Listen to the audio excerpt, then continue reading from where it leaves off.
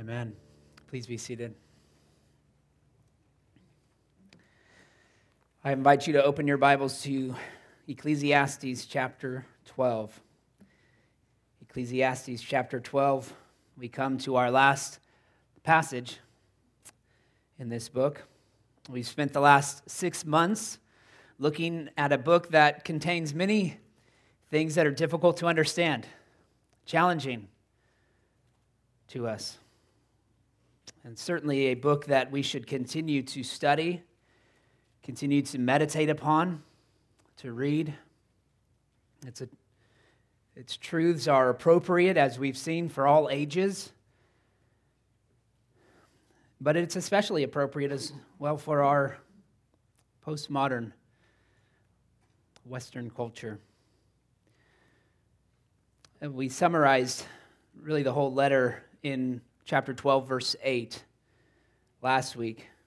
It was closing out his really a reminder of what he had already said in chapter 1, verse 2. Vanity of vanities, says the preacher, all is vanity. And he certainly could have concluded there. The words that follow this section are really a summary from an editor. And they are not inconsistent with what the preacher has been saying throughout the book. But it's such a helpful and important summary that we might have taught this differently had we not had this section here. Verses 9 through 14 are critical in understanding and interpreting the entire letter. But think about it. This book, as it's contained now by the Holy Spirit, has been inspired, breathed out by God, and given to us in its current form. And he has spent the better part of 11 and a half chapters talking about worldly wisdom, talking about the things that we oftentimes strive to find meaning in and purpose in. Right? It's oftentimes the wrong things. And he has only infrequently mentioned God. And so it's important that as we come to this last section that we're properly prepared for this. If we had been just reading it continually straight from the beginning, it would give us the impression that we are desperate to hear some words of hope, right? That we are desperately in need of words of comfort. And so it comes at that place right now. Right? Maybe it's been 5.5, 6 months where you're saying, when is this author going to turn the letter into something that's encouraging and comforting? Of course, we've gone outside of the book and looked at the whole counsel of God's word and understood some things that have brought that grace and comfort in. But I think it's important to see the principle here that the author is working from. He's trying to bring us to a place of desperation, a place where we recognize that we literally have nothing in this world apart from God. And so that's where he concludes. Before we read it, let's ask the Lord for his help in understanding it. Heavenly Father, we thank you for your word. We thank you for the hard truths as well that are difficult for us to understand, that cause us to wrestle with things and to challenge ourselves and to compare and contrast your scripture with all of scripture. And as we've studied the book of Ecclesiastes, we've done that. It's caused us to wrestle with the content. And hopefully it's been an encouragement and it's been edifying for us, even when it's been a lot of conviction. When it's caused us to maybe question the state of our hearts, whether we're really warmed to the things that you want us to be warmed to, aware of. And so, Father, even in those times of conviction, we ultimately want to turn to you. We want to be brought to a place where we have no other hope but you. And Lord, maybe this is exactly what all of us need to hear this morning. And so speak to us. Give us eyes to see, give us ears to hear that truth. Soften our hearts to respond in obedience, in faith, in repentance. And comfort us by your gospel. It's in Christ's name we ask it. Amen. Well, read with me Ecclesiastes chapter 12, verses 9 through 14. Besides being wise, the preacher also taught the people knowledge, weighing and studying and arranging many proverbs with great care.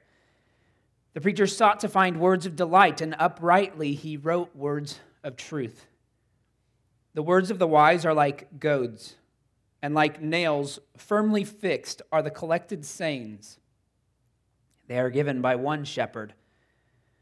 My son, beware of anything beyond these. Of making many books there is no end, and much study is a weariness of the flesh. The end of the matter, all has been heard. Fear God and keep his commandments. For this is the whole duty of man. For God will bring every deed into judgment with every secret thing, whether good or evil. Amen. This is God's holy word. Well, Phil Ryken starts this message, this section off with a recognizing God as our judge. He says this: if there is no God, then there is no judge. If there is no judge, then there will be no final judgment. And if there is no final judgment, then there is no ultimate meaning to life. Nothing matters. And so apart from God, life is empty and joyless. And this concluding passage gives the perspective that really has only been hinted at before in several places. Moreover, it's a challenge to a culture that really doesn't even have a concept for the fear of God. It's something that he has repeated 6 other times in the book of Ecclesiastes. It's a theme that we should fear God. And so a key verse would be verse 13, the end of the matter. All has been heard. Fear God and keep his commandments, for this is the whole duty of man. Duty there is actually inserted. It's really meaning this is the whole man. This is what man was created for, to fear God and to keep his commandments. And so here's what I think we want to conclude with as we close out this book. It's that truth. These are words of truth. Truth transforms those who fear God and keep his commandments. Truth transforms those who fear God and keep his commandments. And so, first of all, he begins with recognizing why the preacher has written the way he has, how he's written. And so it's what I would say is, you can summarize these 2 verses as truth worth writing about. Verses 9 and 10, let's read it again. Besides being wise, the preacher also taught the people knowledge, weighing and studying and arranging many proverbs with great care. The preacher sought to find words of delight, and uprightly he wrote words of truth. This is coming from the hand of an unnamed editor who's only mentioned himself. Well, he doesn't even really mention himself, but he clarifies that he's not the preacher here. He's referring to the preacher. But in chapter 1, verses 1 and 2, as well as chapter 7, verse 27, you recognize that there is an editor involved here in compiling the preacher's words. But now he comes with a summary in this last section. So he's acknowledging the preacher was not only wise, but he was good at studying the things of God and arranging his understanding in a manner that was helpful to his readers in a way that's easy to apply. He was good at articulating his wisdom into distilled proverbs. And it even says they're joyful, right? Words of delight. And you might say, oh, there was some of that. There was also a lot of words of kind of looking at the world and saying, it's vanity, right? It's empty. And it's short. But he did continually call us to rejoice, to respond in joy. Right? They're joyful truths. He was good at distilling these things into proverbs and then articulating them in such a way that we can understand them, that we can remember them, and that we can apply them. Right? There was poetic language of time, of wisdom, of aging. It's really a beautiful book. And so there are those who write for the eyes, right, who style their language beautifully. And I would say he fits that category. There are those who write for the ears, right, who want it to sound good as it's being spoken. But then there are those who write words of truth that penetrate our hearts. Right? And those are the authors that we should treasure. The one that's capable of moving us has himself been moved and by the content that he's writing. And I think there's a difference, a big difference, between the person who can write a stylish sentence for your eyes and the person who delivers truth to your heart that brings conviction or comfort or encouragement at a time when you need it. Right? The first person wows us with their abilities. The latter transforms us. Augustine said, "I count myself one of the number of those who write as they learn and learn as they write." John Calvin quotes that in the introduction to his Institutes, right? Himself acknowledging that he also wrote in order to learn. And so the preacher, he teaches through his writings. In fact, it's part of the way he studies. It's part of the way he examined things. It was through his writing. He pondered, he studied, and then he wrote what he learned. And so writing was learning. It's interesting to acknowledge that Jesus never wrote anything. Ever considered that? You might bring up the woman caught in adultery where he scribbled something on the sand. But he never wrote anything that you don't even know what he wrote there, in fact. And there's some challenges to that text. But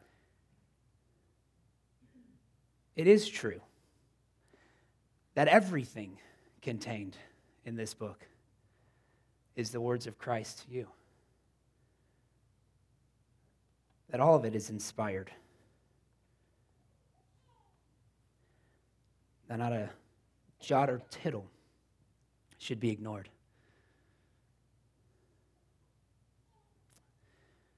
And it's only through the work of Christ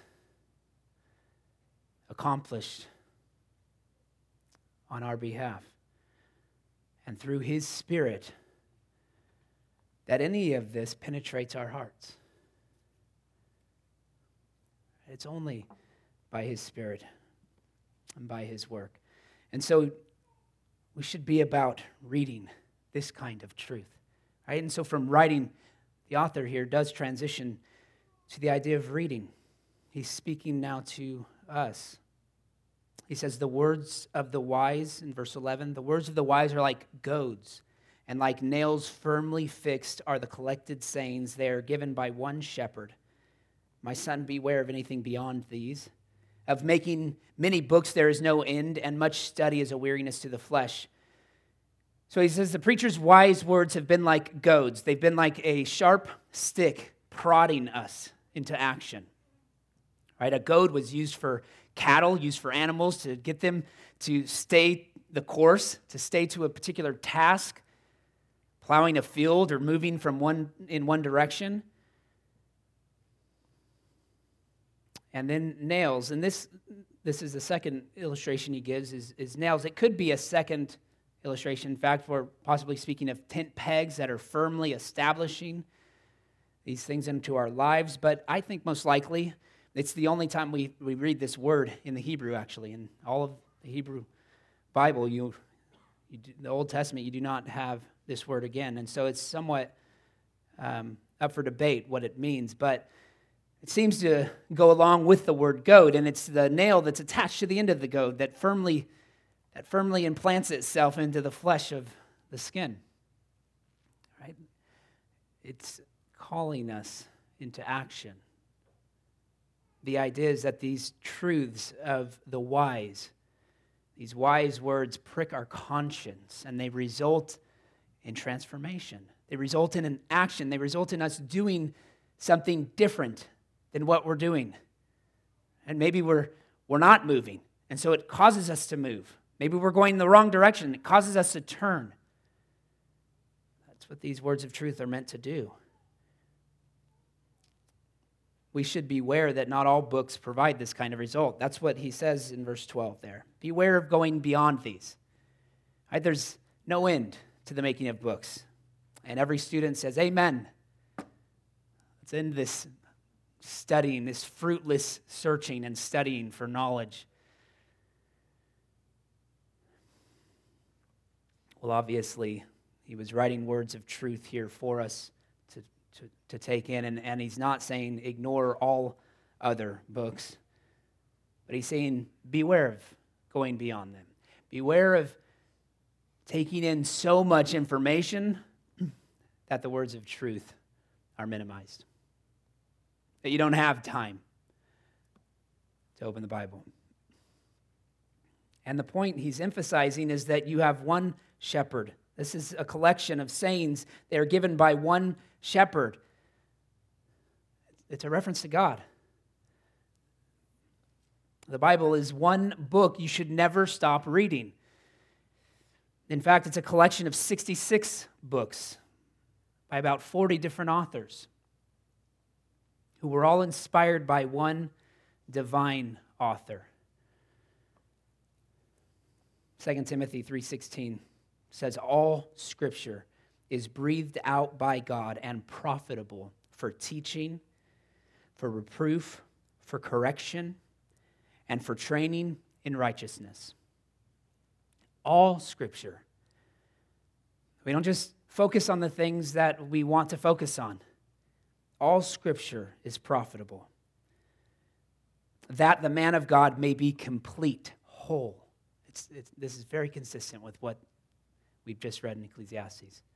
That the man of God may be complete, equipped for every good work. Right? And so we read God's word in order to equip us for the work that he's called us to. Maybe this is an opportunity for us to be reminded of the immense value that you hold in your hands. I remembered an illustration as I was preparing this that I heard from Brian Chappell in a message he preached in 2009 at the Gospel Coalition. He brings up a fellow graduate of his when he was in seminary who was later on a youth pastor.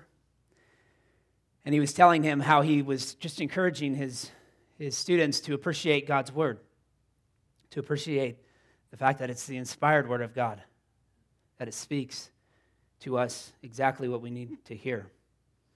And so he had the students create a circle of chairs, and he placed one in the middle, and then he had a blindfold for the person who would sit in the middle. They would say something, and then everyone around the circle had cut out sections of, just little copies of Scripture, pieces of verses or passages of Scripture in their hands.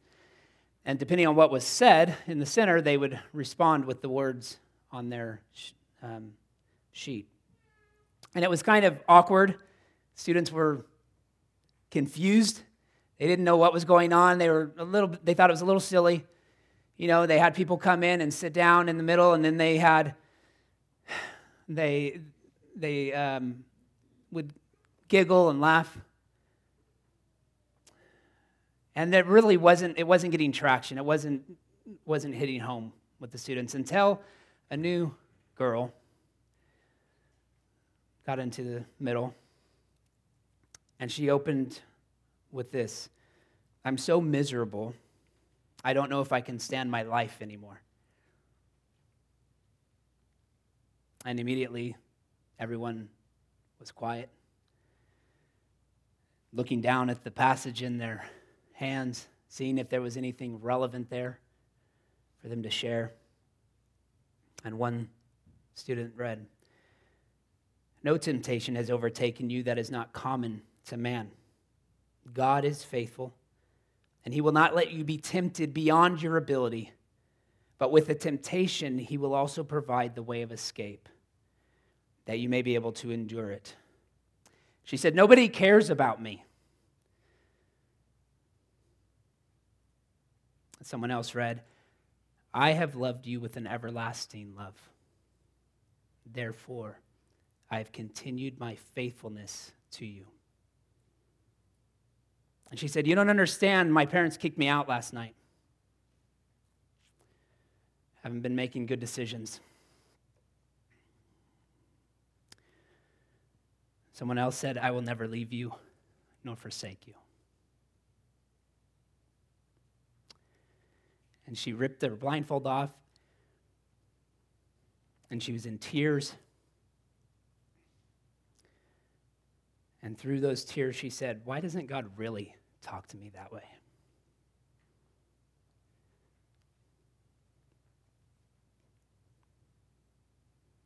And of course, the youth pastor said, "He does."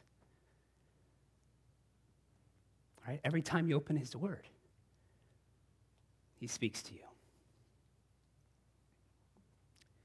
This is his revelation to all of us. Right? It's an imagery here of the good shepherd, the one shepherd who speaks to us. It's also pointing forward to the good shepherd, who is Christ, right? The one who laid down his life for his sheep. John 10:11. And he continues to lead us as his sheep when we read his word. Right? And so writing truth, reading truth, and then we conclude here, verses 13 and 14, with truth that's worth teaching about. All right, this is the purpose of mankind, he says. The end of the matter, all has been heard. Fear God and keep his commandments, for this is the whole duty of man. Fearing God, again, I've said, he mentioned it several times before this. And we'll just look at a few of them in chapter 3, verse 14. "I perceive that whatever God does endures forever. Nothing can be added to it, nor anything taken from it. God has done it so that people fear before him." Chapter 5, verse 7. "For when dreams increase and words grow many, there is vanity, but God is the one you must fear." Chapter 8, verse 12. "Though a sinner does evil 100 times and prolongs his life, yet I know that it will be well with those who fear God, because they fear before him." So fear has been a theme. And really, you could summarize all of wisdom literature that we read in Scripture by this theme of fearing God. It's a fundamental aspect to true worship. Right? It rightly recognizes God's sovereignty and his power and his authority and his reign over this world and especially over us, over our lives. Right? So fearing God and keeping his commandments, it's as if the keeping the commandments are a response, the only proper response to fearing God. Right? Jesus himself said, "If you love me, you will keep my commandments."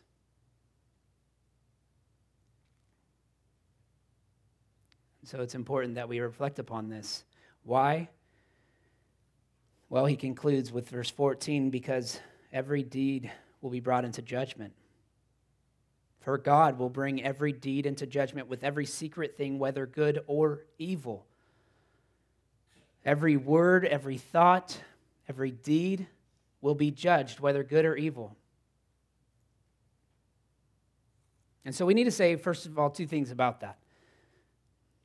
I shouldn't have said first of all, because we've been saying many things already. But we need to acknowledge something about that first.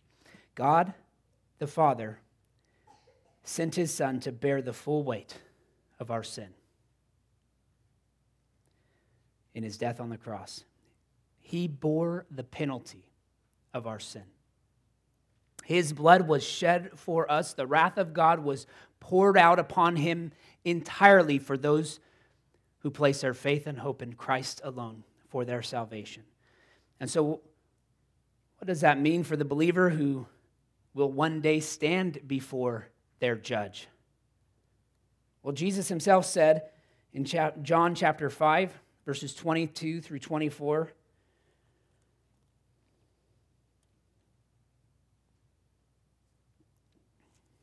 sorry, I'm looking at chapter 6. Chapter 5, verses 22 through 24. The Father judges no one, but has given all judgment to the Son, that all may honor the Son just as they honor the Father. Whoever does not honor the Son does not honor the Father who sent him. Truly, truly, I say to you, whoever hears my word and believes him who sent me has eternal life. He does not come into judgment, but has passed from death to life. So instead of death, we receive life. But that doesn't subtract all judgment for believers. All right, Paul himself, 2 Corinthians chapter 5, verse 10, we might say Christ speaking through Paul teaches this, for we must all appear before the judgment seat of Christ, so that each one may receive what is due for what he has done in the body, whether good or evil. Almost like a direct quote from Ecclesiastes chapter 12, verse 14. In other words, good stewardship matters, as we've been considering in several sections in the book of Ecclesiastes. Foolish living matters. Making wise choices matters. Obeying your parents matters. Listening to your children matters. It matters whether you work for God's glory or whether you despise your work. It matters whether you read God's word or ignore it. And so we can't simply sweep all our words and our thoughts and our actions under the gospel carpet.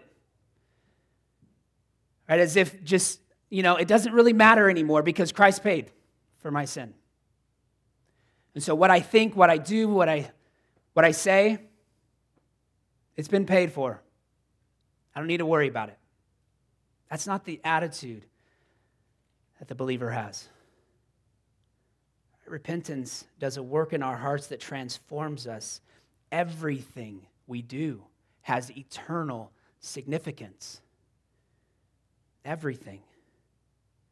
And so repentance is a call to transformation. Truth that transforms is a truth that transforms those who fear God and keep his commandments. Right? We fear him in a way that reverences him, that honors him as holy and powerful and sovereign. Right? That truth was written down for us in God's word. And so we should read its teaching with great expectation to hear from the living God every time we open his word, every time we sit under its preaching, every time we read it as a family, individually. Right? We're hearing from God. And when God speaks, he creates change. Ecclesiastes compels us to the solution, which is the gospel. It compels us to that, though, not by a direct route. It doesn't just simply take us there, but it makes us weary of every other path that we've been going down. It makes us recognize how fruitless and how endless those paths are. And so we might even summarize this the way Augustine prays in his opening section of his Confessions. He says this: "You've made us for yourself, and our hearts are restless till they rest in you. You've made us for yourself, and our hearts are restless till they rest in you. And if you're restless today, if you feel like you've been wandering through life, confused, conflicted, doubting, be reminded of what you have here in God's word and treasure those words. And maybe you do. Maybe you read it every day. Well, keep doing so because it matters for eternity. And when we stand before our Savior, his judgment will not be one of condemnation. It will be one of acceptance, right? Receiving us into the new heavens and new earth. We'll worship him unhindered by sin, undistracted by this world, fully able to worship him in spirit and in truth. Have you found your rest in Christ alone, as he's offered to you in the gospel? If not, I urge you to respond even now. Let's pray.